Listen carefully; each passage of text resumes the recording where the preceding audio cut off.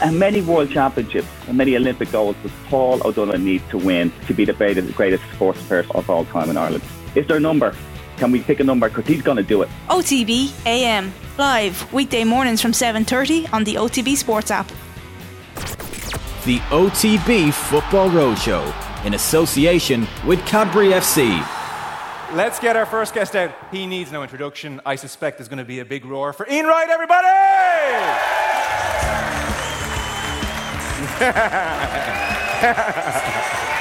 Yes, Ireland. Nice one. Oh, fuck.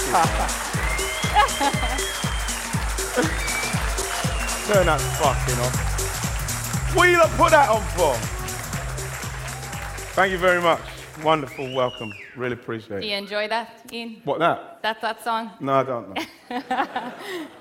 It's pretty good. You know, I had an agent at the time that was just pimping me out, man. The only thing he didn't do was like sell my bottom. You know what I mean? You know, but that was one of them times where, with hindsight, you never see that. It would never have happened. Did that do anything in the charts, by the way? 41 it went to. Wow.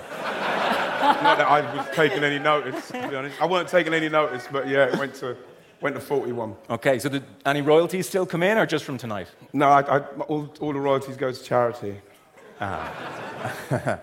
We've big Arsenal fan base in tonight. Wow, amazing. This is the pull of Ian Wright. Thank you very much. Why do you think fans so loved you? What was it about you on the pitch, your relationship with them? I don't know. It's I think it came down to coming in the game so late, not believing that I would have got there, but I got there when I was 22, and so when I finally got there, I made sure I left no stone unturned in respects of trying to be the very, very best I could be. I remember I used to go to training, started training. When I used to go to work, I was working from 7 in the morning to like sometimes 8:30, depending on what the job was, if concrete came late. And I remember I went training and you start at 10:30 and the guys were leaving at like 12. So I thought, well, what am I going to do? What am I going to do? If I leave here at 12, I might as well stay here and just practice. Just ended up practicing till the end of my career, really. All I've done was just practice, because I just wanted to be the very, very best. I wanted to be the best. So, you know what I mean? It was easy for me, and that's why the fans maybe they might relate to me a bit more, because whatever club I was playing for, I would have played exactly the same as any of the clubs I played for, because it meant so much to me to be playing and to get the adulation of the fans. I loved that. That was one of the things I loved more than anything else, the thing I miss most, the adulation. So you see, even when you come on, you get that cheer. I love all that. Oh, that's nice. Well, they definitely love you still, that's for sure.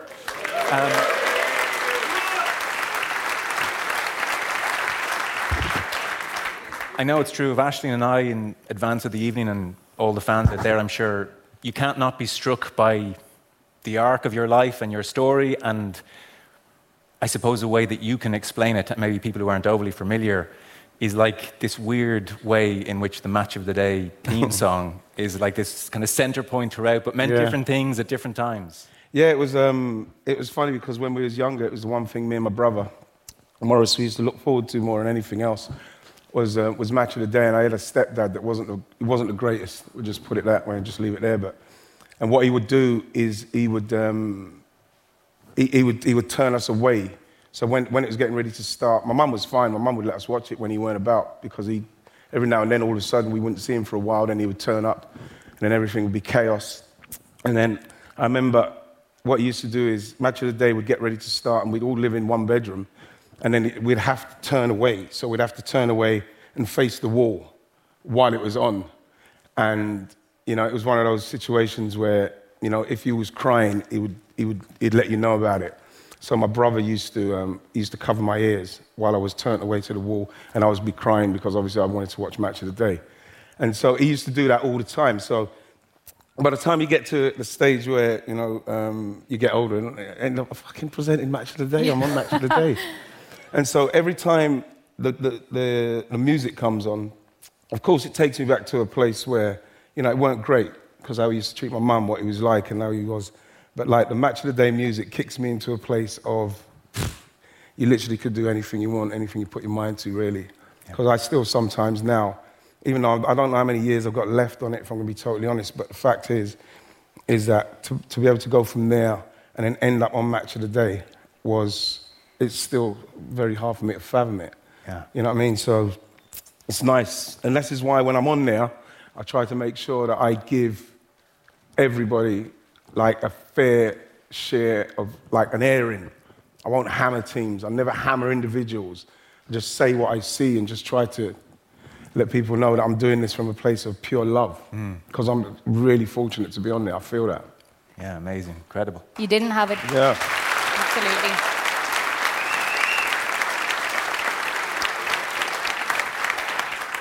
But saying that, my stepdad was a prick. So, he could, yeah. With all due respect, you know. And you never had it easy to actually go on and make it as a professional footballer. Like you were, I think it was 3 times you were asked to go back to trials at Crystal Palace. Well, you know what happened? Well, what happened, Ash, was is that I had so many trials from the age of like 10. I had trials with all the London clubs. I wrote to all the London clubs. I had trials at Palace, Charlton, Orient. I got answers from Chelsea. They didn't let me. They said, no, we haven't got this time. So I had all the trials with those guys. I didn't get through any of the trials. I didn't even get through my district trial. So, you know, it was from that age, from 10 all the way through. I started playing Sunday morning football at men's football at 15, and it was amazing. You know what I mean? And I had trials. I remember the last trial I had was like Brighton when I was like 19, and I'd done everything to get there. You know, when I was 19, got down to Brighton. Some of the times I was begging for money to get there and get back.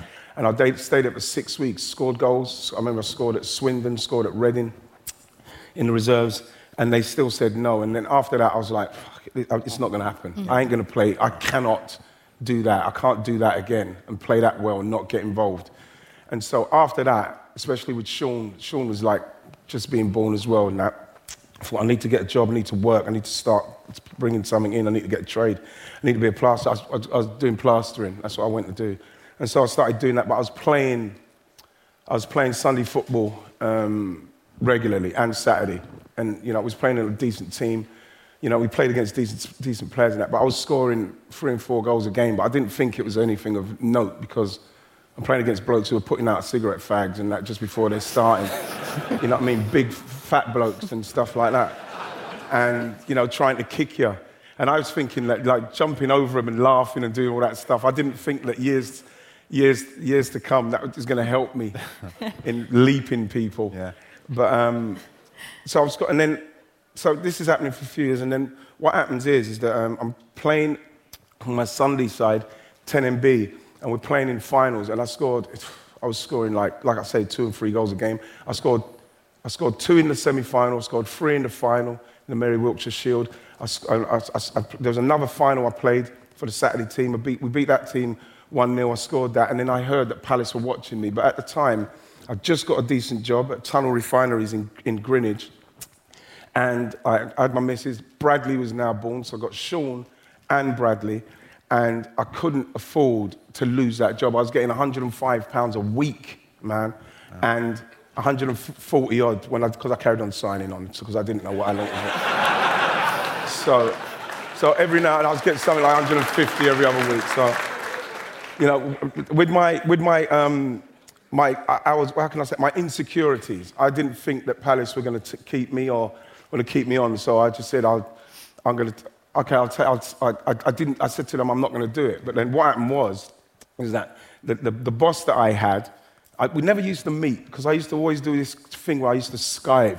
I used to act like I'm fucking going down there to do some work, and I used to be walking like that. So busy. You know what I mean? And I'd walk back there, and then everyone would say, God, he's such a hard worker and that. But I was really just fucking skiving somewhere down there, because I don't like hard work, and I didn't like my hands getting all roughed up. You know what I mean?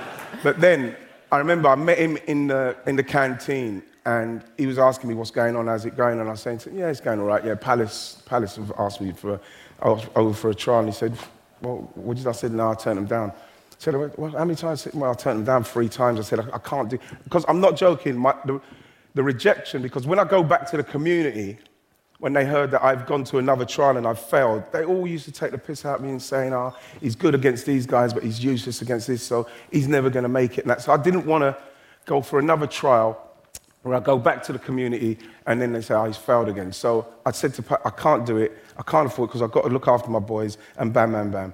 And then he said, you know what we'll do? I'll try and keep the job for you for the 2 weeks because you're a good worker. Right? And, you know, if it doesn't work out, you could come back.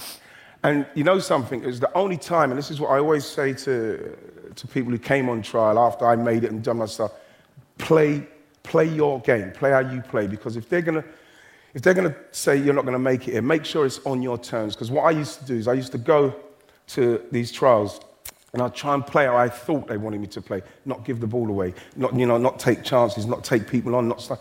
So when I went to Palace with this like freedom of like, I'm going to get my job back in 2 weeks, I just went for it, man. I just roasted them. I was shooting from everywhere, right, scoring goals. I was going past like their first team players like Jim Cannon and Mickey Joy and Henry Houghton and all that lot, and I was playing really well, but not thinking that anything's happening of it. And then, you know, like, so I got there on the Monday, and then the next Tuesday, Steve Coppell just said to me, listen, we think you've got half a chance. We want to sign you. Yeah. Right? And he said, we want to sign you. I think, oh, fuck it, I can't believe it. And I said, we want to sign you for 3 months. So I was like, oh, for fuck's sake. Right? It's because then I'm thinking, Jesus, so it's going to take me 3 months to do all this, and then they're going to let me go again. And so, you know, that's what that was my first initial reaction. But then I just thought, you know what, just do what you're doing, man. You can have 3 months, you can still sign on. You know what I mean? And nick the money, take their money, but then after like, I don't know, it would have been 6 weeks into it, they just said, we want to sign you. I want to sign you for a year. And bam, that was it. It was amazing, I couldn't believe it. Yeah.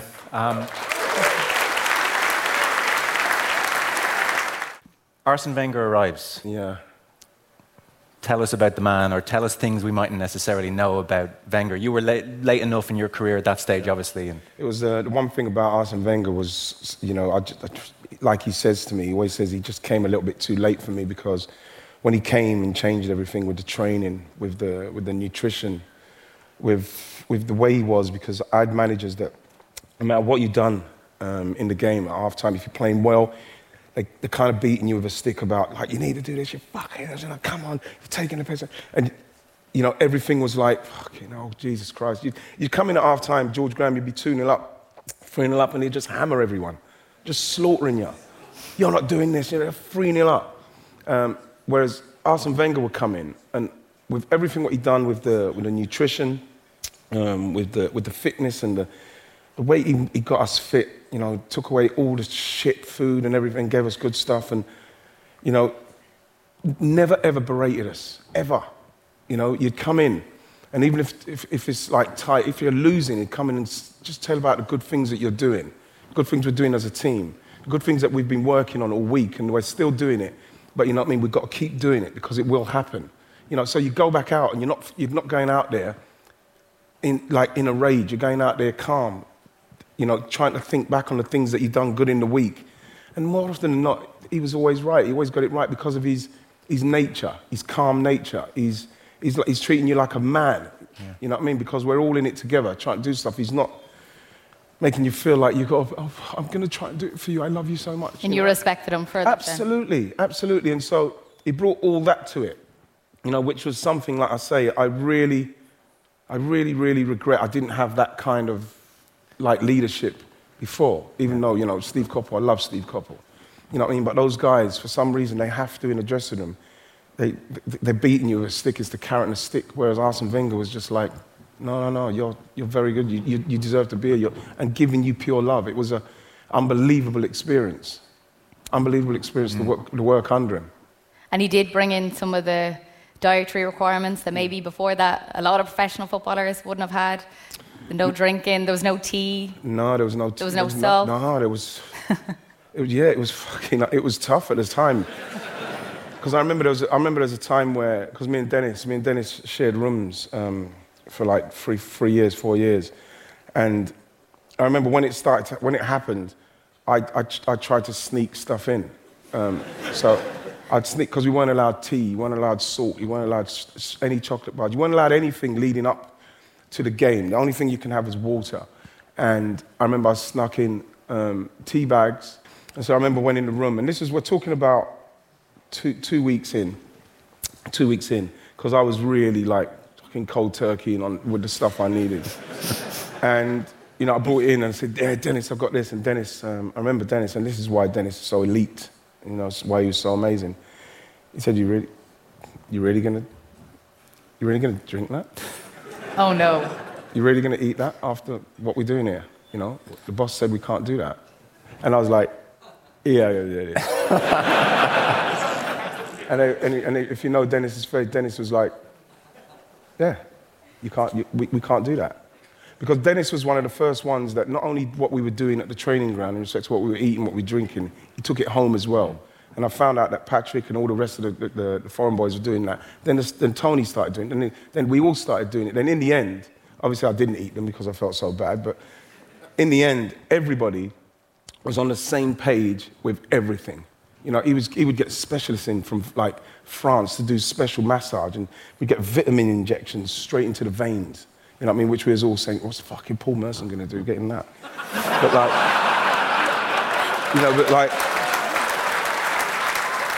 and it was like, and I remember we'd go to England. We'd go to England, and the guys would be saying, what are you lot doing? What are you lot? Because we were so strong, we were so fit. And even that season when we won the league in the end, we'd done the double. We had to win something like 12 games, and we were just flying. We were just like, it was like Superman. We had so much energy. Everything was so beautiful. And you could see the goal, what we finished Everton off with on the last, when we won it with Tony, Boldy knocking it to Tony scoring it was perfect storm. Yes, and you screaming down the camera with your medal, it obviously... I mean, it's funny because like when I do that, obviously me and Keane are really tight mates now, you know, we're tight. And I remember he always used to fucking slaughter me. Right, you got a cabinet full of fucking losers' medals. Right. So you wanted to let him know. So there's a shot. There's a shot where the camera, you know, it pans into you, and I'm going, Keno, winners. You know, and he says, Righty, I didn't say that. Because now with Roy, you know, like I said, we work together and he's so great. And I said, Roy, don't you remember saying that to me? He said, no, I didn't say that. Come on now, right for you. But, you know, like I say, it was going with Wenger and that time. It's funny because it's a time where I started to realize that, you know something, I'm not going to have much more of this. So it was one of those, Joe, where I'm feeling like, you know what, I'm so pleased in the end that I won the league with Arsenal, because I couldn't have done any more in the way I was playing and what I wanted to do in respect of scoring the goals. And I would have been devastated if we didn't win one, because when I got there, we were champions twice out of the last 3 years just before the Premier League started. So that would have been devastating. You didn't want the right years to be bookended. Absolutely, I didn't want it to be bookended with no champion, not being a champion. We could all observe him from afar and see the genius. You must have seen, as you mentioned, Bergkamp. You must have had this weird front row seat telepathic relationship with Bergkamp and really appreciated the genius. Yeah, it was amazing. I remember when we first started sharing rooms.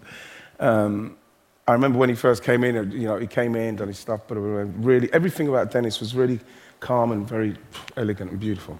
And I remember we got in the room, done our stuff, and then he went in the bathroom. I went, oi. And then when he came out in full pajamas and fucking slippers. Right, and I was like, is he taking a piss? What's it? Because I was sleeping in a vest and no underpants, right? And so I'm thinking, no, this is one, I'm telling you, 100%, this is what happens, yeah? So he came out, straight face, bam, nothing. I'm looking at him thinking, he's gonna go, and he didn't. And so went to bed, everything and that. Dennis always talks about me because I used to sleep talk and sleepwalk and all that. He tells that story, but shit, he's lying. I can't remember doing any of that. But I remember the next week, I went to a place, was it Yasser and Turnbull, I think it was, in Jermyn Street, West End. Bought myself a fucking pair of pajamas and some slippers.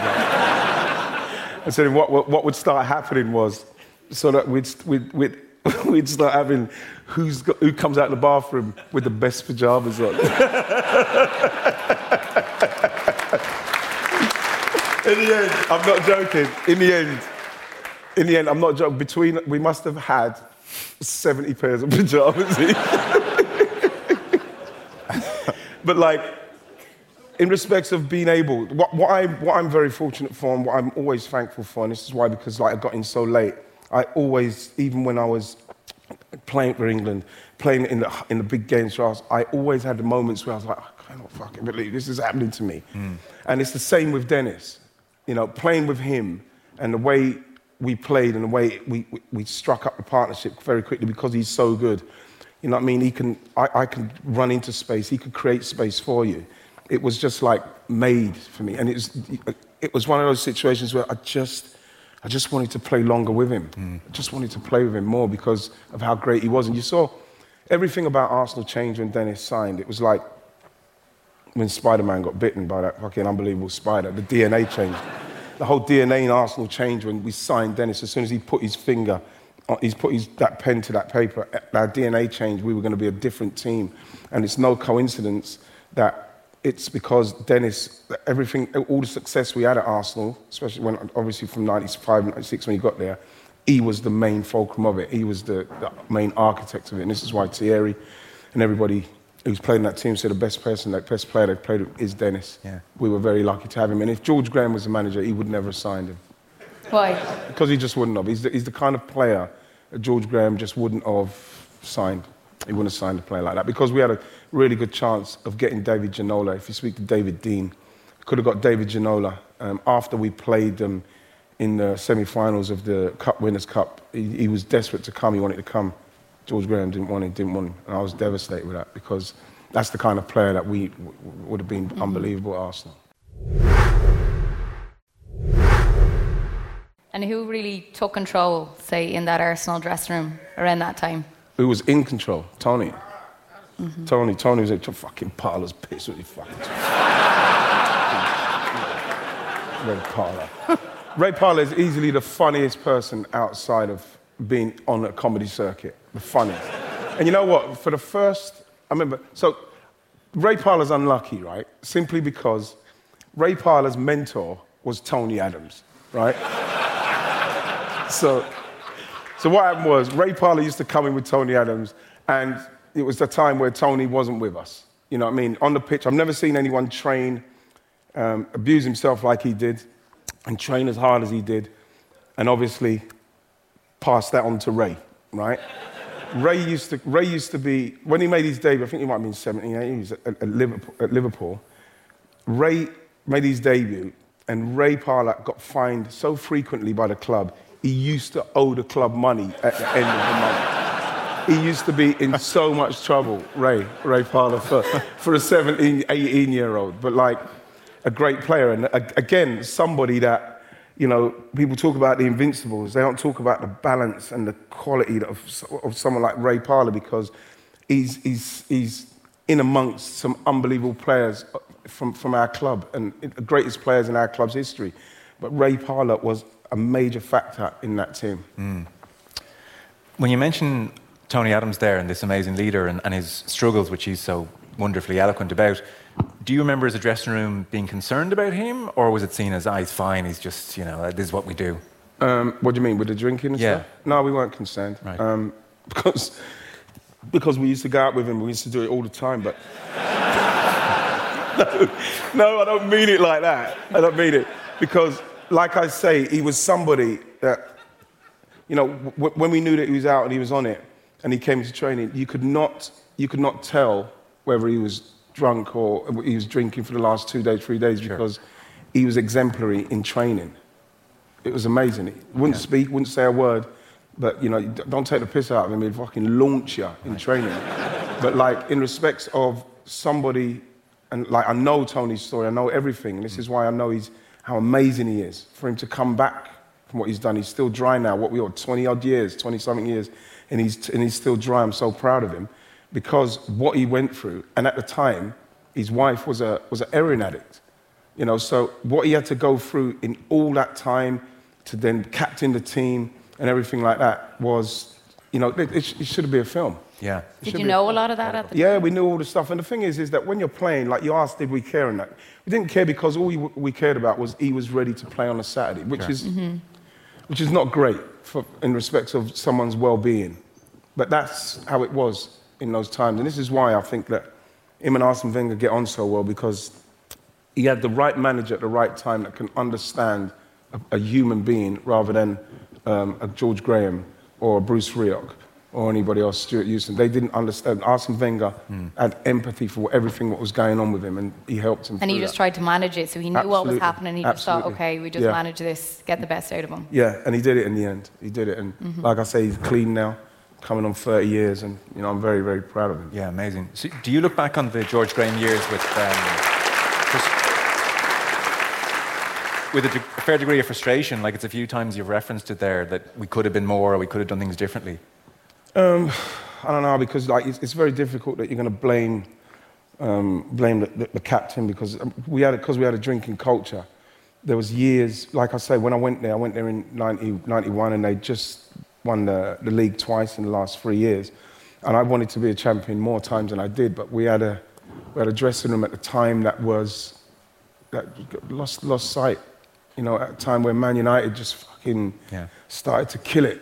You know what I mean? And it was very tough to play in that side where we were winning FA Cups and European Cup Winners' Cups and stuff like that. But to watch Man United's ascendancy and the players and their drive and determination, and they themselves, they had some players who could put it away as well. But like, they were unbelievable in their attitude, and the fact that they never die, never say die spirit, what they had.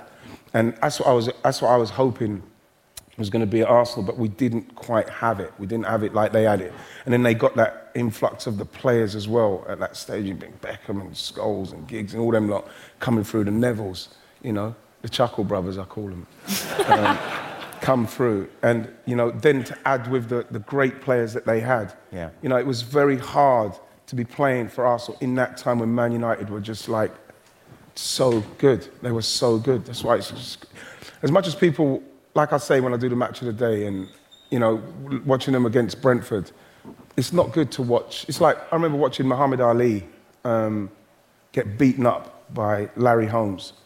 It made me sad. And watching Man United with everything what's going on upstairs, with what's going on with their owners, with the people that the owners have employed to run the club, the scattergun approach to the way they're signing teams, and I know this, you know, I meant to be talking United, but the scattergun approach, now that the link that they got with people, the fucking stadium's falling to bits.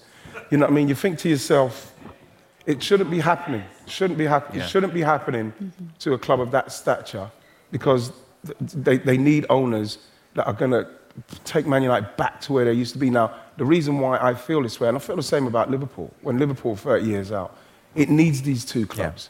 It needs these two clubs. So to see United in this state at the moment, it's not good watching for me. Obviously, the fans are fucking loving it because they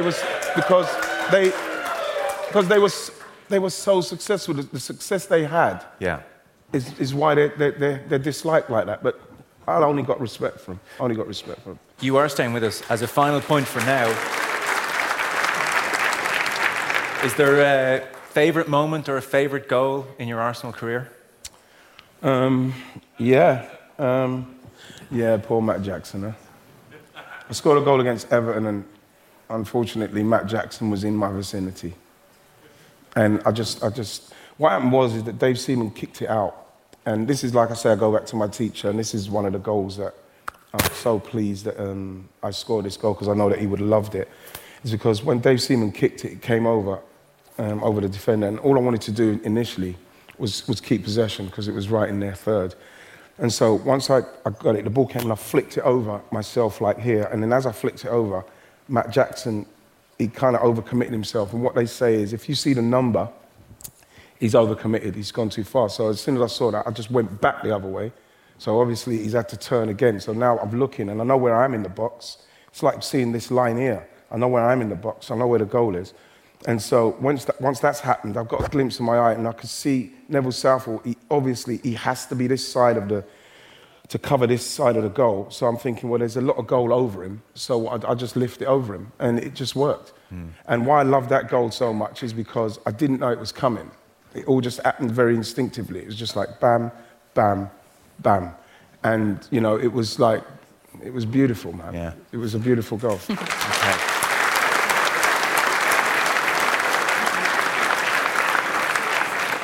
He is going to stay with us, but I think you agree that was amazing. Ian Wright, everybody. Thank you very much, guys.